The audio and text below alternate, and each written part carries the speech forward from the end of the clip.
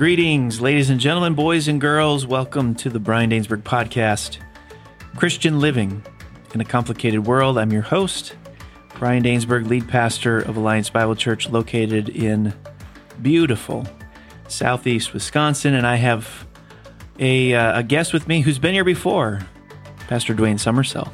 Welcome. Thank you. Thanks for having me. It's good to be here. Dwayne is one of the pastors on staff at Alliance Bible Church, and in increasing workload as we've put some things on his plate, like baptism and church membership, and he's doing a great job with it. Let's get down to it. The question we're asking today is church attendance optional? Is church attendance optional? Now, just for the sake of simplifying our approach to this, let's take out the X factor of a pandemic.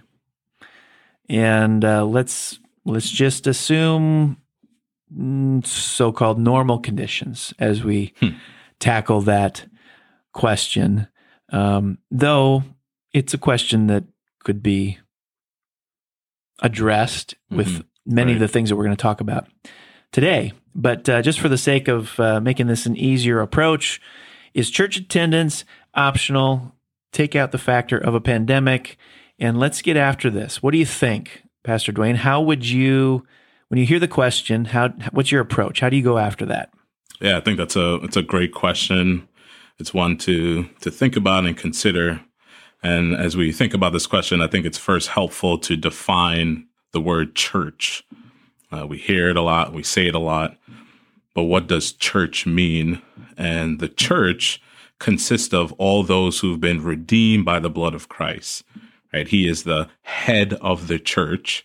He purchased the church with his blood. And so local churches then are a group of baptized believers who are then committed to the pastors of the church and to one another. What's really interesting is that when you look at Acts chapter 2, you see this language of devotion. Acts 2:42, they devoted themselves to the apostles' teaching and the fellowship, the breaking of bread and the prayers. The language of devotion shows that they are committed to one another, which then I think then reinforces the fact that we need to spend time with one another. The church gathers on the Lord's Day on Sundays to worship the risen Savior, and that's what the early church did, to grow together, sit on the preaching of God's word, to use the ordinances, baptism and the Lord's Supper, and to edify and encourage one another in Christ. And I think we should add to that the word church, the word ecclesia, church. We've got to deal honestly with the fact the only authoritative teaching we have on the church, which is the Bible, recognizes just one legitimate manifestation of church, and that's a flesh and blood gathering. Mm-hmm. That's just what the word church means. So then it makes sense in like the passages that you're talking about, why the scriptures speak that way about the activity of this group of believers. It makes complete sense then. Mm-hmm. It's a flesh and blood gathering. Right. Right. And what's interesting, even in the passage in Acts chapter 2, it also says in verse 46, and day by day, attending the temple together and breaking bread in their homes, they received their food with glad and generous hearts. They were not only meeting on the Lord's Day to worship Christ together, but then they would actually also spend time with one another throughout the week. There's definitely a commitment then to one another for their spiritual growth. And so when you look at a verse like Hebrews 10:24 and 25, which says, and let us consider how to stir up one another to love and good works, not neglecting to meet together, as is the habit of some, but encouraging one another, and all the more as you see the day drawing near. There's a future that we're looking forward to.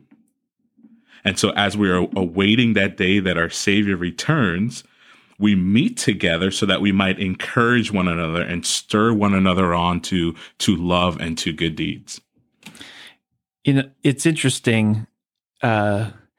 there's kind of an encouragement here because this church leader who's writing Hebrews spots a problem. Mm-hmm. So it's not as though we're the only generation that's ever struggled with this. Right. This has been a struggle for churches throughout the centuries. Right. So we're not unique with this. Mm-hmm. I find that encouraging because, well, at least I know I've got partakers of the same struggle Mm-hmm. that we face today. Now, the second thing I think that's interesting about that passage is their absence isn't good for those who do gather. Yeah. Yep. Because when you gather to spur each other on toward love and good deeds and encourage each other. Correct. So you need to be in church because those gathered there need your presence. Right. We don't often think about it like that. Right. I don't think of it in terms of, well, when I'm not there, I'm robbing them. Right. Right. Third, the overarching theme of Hebrews is an interesting one. It's the perseverance of the saints. It's all about finishing the race, Christians making it across the finish line. So it's striking to me that this exhortation to keep meeting together comes within a book that's devoted to cheering believers onto the finish line of the Christian life. As if the writer is saying, listen, if you're going to make it across the finish line, this part of your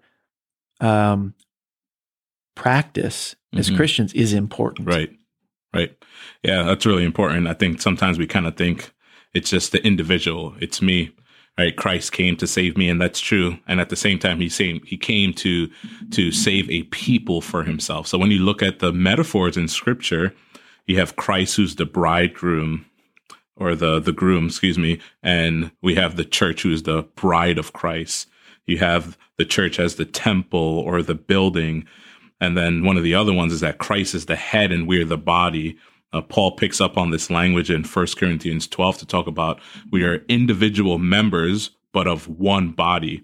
So I think this is also important as we think about the church, is to think about church membership. In church membership, you're saying, I am committing myself to this body of believers and submitting to the authority of the elders as they care for me. The same author in Hebrews actually says in Hebrews chapter 13, he's in verse 17, says, obey your leaders and submit to them, for they are keeping watch over your souls as those who will have to give an account. Let them do this with joy and not with groaning, for that would be of no advantage to you. You have to ask the question, right? To what leaders am I submitting to? And to what people do the leaders or the elders have to give an account? Church membership actually helps you to recognize who those people are. 1 Peter talks about this too. 1 Peter chapter 5. Mm-hmm. Yep. Be shepherds of God's flock that is among you. Talk a little bit about that. Yeah, that's so important. And Peter is writing to the elders there, and he tells them, right, to shepherd the flock of God that is among you. How does the shepherd know who is among him unless he knows who are those who have actually been committed to that particular local church? And the reason why that's so important is then the shepherds know then who they're responsible for. Who is it that I am to care for? Who is it that I am to protect? Who is it that I am to feed? Because we are actually pointing people to the chief shepherd. The chief shepherd is the one who oversees all of us, and he has gifted the church with shepherds to care for the flock. If I could put this crassly, if you're not here, I'm not responsible for you. Mm-hmm. Yep. I know it's very blunt to put it that way, but it is what Peter implies. Mm-hmm. Shepherd the flock that is among you. Right. If you're not here, I'm not responsible for you. I'm not responsible for a flock that's not among me, for people that's not among me. Yeah, and I think it's important too, even as you think about that, is that what Paul says in 1 Corinthians 12, as he talked about the members of the body, he talks about actually the members caring for one another as well. So not only do the shepherds care for the body, for the flock, but the members as well are to care for one another. So it's important that the body of Christ actually looks out for and encourages one another. So when I'm not here, I make it very difficult for them to do that. Correct. They've been charged with this responsibility. Correct. And when I'm not here, I'm making it impossible Right. for them to make good on that. Right.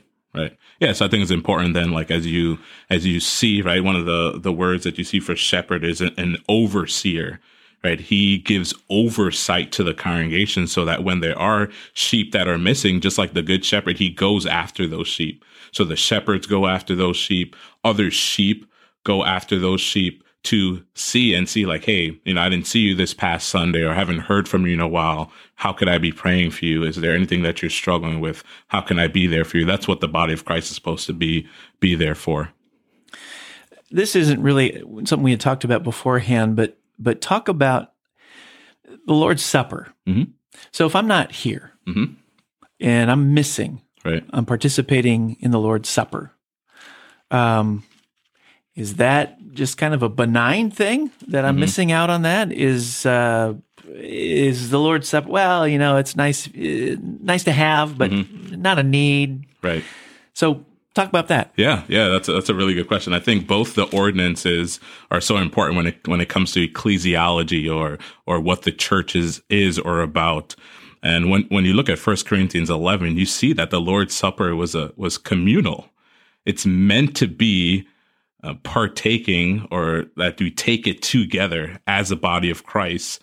And in the Lord's Supper, we are reminded that my sins have been forgiven and that Christ has saved this people for himself. So it is important for us to be committed to the Lord's Supper, be reminded, because I think God uses that to strengthen our faith. And again, it's in the context of the local church. That's why Paul was so concerned about those who in Corinth were then despising the rest of the body in the context of the Lord's Supper. It's something that you eat together, and you're reminded that we're all on the same level. We all need the grace of God in Christ. What else would you add to this? So the question is church attendance optional? Is church attendance optional? What else would you offer us to think about? Yeah, it's good to think about. I think it's helpful for us to have a good understanding of the church. If we don't have a good understanding of it, then we're not going to necessarily care much about it.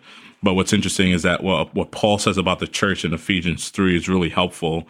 He says that through the church, the manifold wisdom of God might now be made known to the rulers and authority in the heavenly places. So it's amazing to think about that God is using his church to display his wisdom. And then you think about that in the context of those who don't know Christ. The church is called to make disciples. And we are called to make disciples for the honor of God, for the honor of Christ, and to bring others to his name. So the church must be a beacon in the community to proclaim Christ, to share Christ, and also to build one another up in the faith. And so it's important then that we actually meet together so that we can accomplish that. Also, in Ephesians, which is a fantastic book on ecclesiology, ecclesiology is just a fancy name for the study of the church or theology of the church.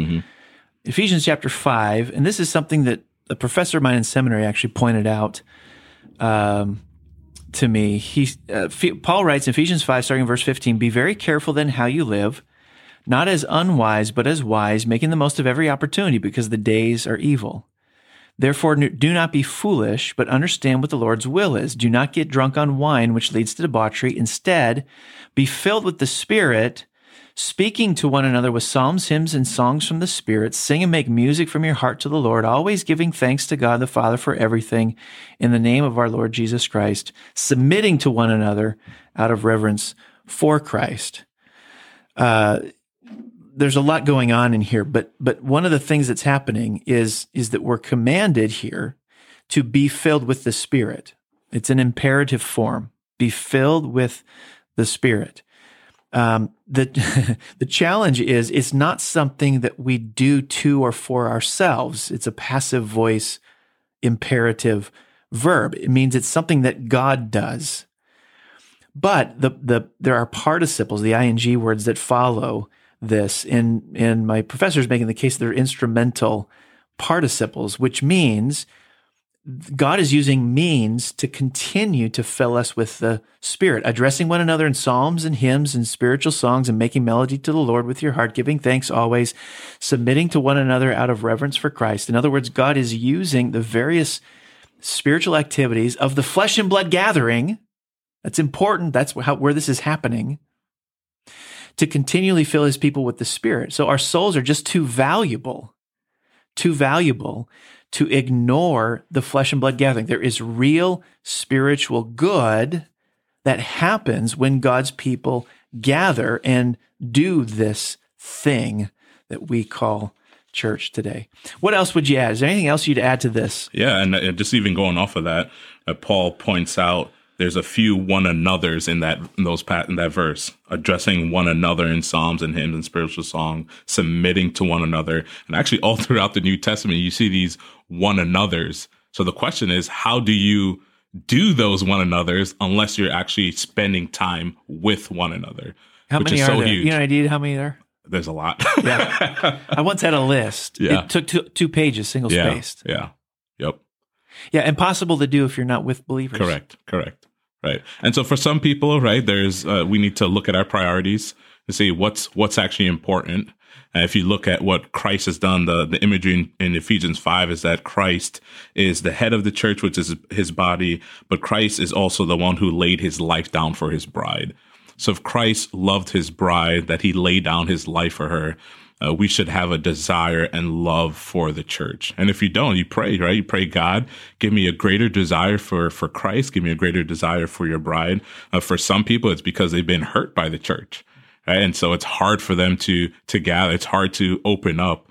But as you even mentioned, right, the church is the means by which we actually grow. The church is what God uses to grow us and also to bring many more to Christ. So someone who's really struggling to not just behaviorally participate in church, but struggling with a mindset and attitude towards church that may be out of alignment with what they've heard today, what is their next step? Mm-hmm. How would you help them make progress? Yeah, that's a good question.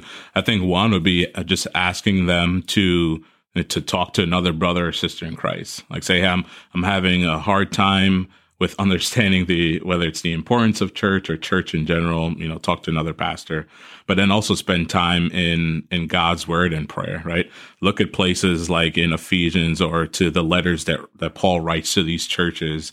And then you'll start to see how important the local church is. Spend time in prayer, asking God for the wisdom, for the grace and the strength, the love for the local church, so that we can actually start to appreciate it more. Because another thing to think about is that every Sunday is actually a glimpse of the new heaven and the new earth, where we will be worshiping the triune God for all eternity. It's every Sunday is a glimpse of that eternal rest, that joy that we will have before the Father, Son, and Holy Spirit. You say that, I think it was Spurgeon who's saying, if you have no desire for holiness now, what makes you think heaven will be of any interest to you? Yep. Well, similarly, if the gathered church and what we do when we gather together is of no interest to you, what makes you think heaven will be of any interest to you? You're right, because the gathered church is a harbinger of the new heavens and the new earth. Right. It's not Disney World. It is the church that is a harbinger of the new heavens and the new earth. It's the closest thing to heaven on earth. Right. Is the gathered church. Yep. Why wouldn't you want to be there? Right. Yeah. Pastor Dwayne, thank you for being with us today. Yeah, thanks for having me. And thank you for tuning in. And I know that if Alliance Bible Church is your home church, I look forward to seeing you in church on Sunday. If Alliance Bible Church is not your home church, I know your pastor looks forward to seeing you on Sunday. Thanks for tuning in, and we'll see you next time.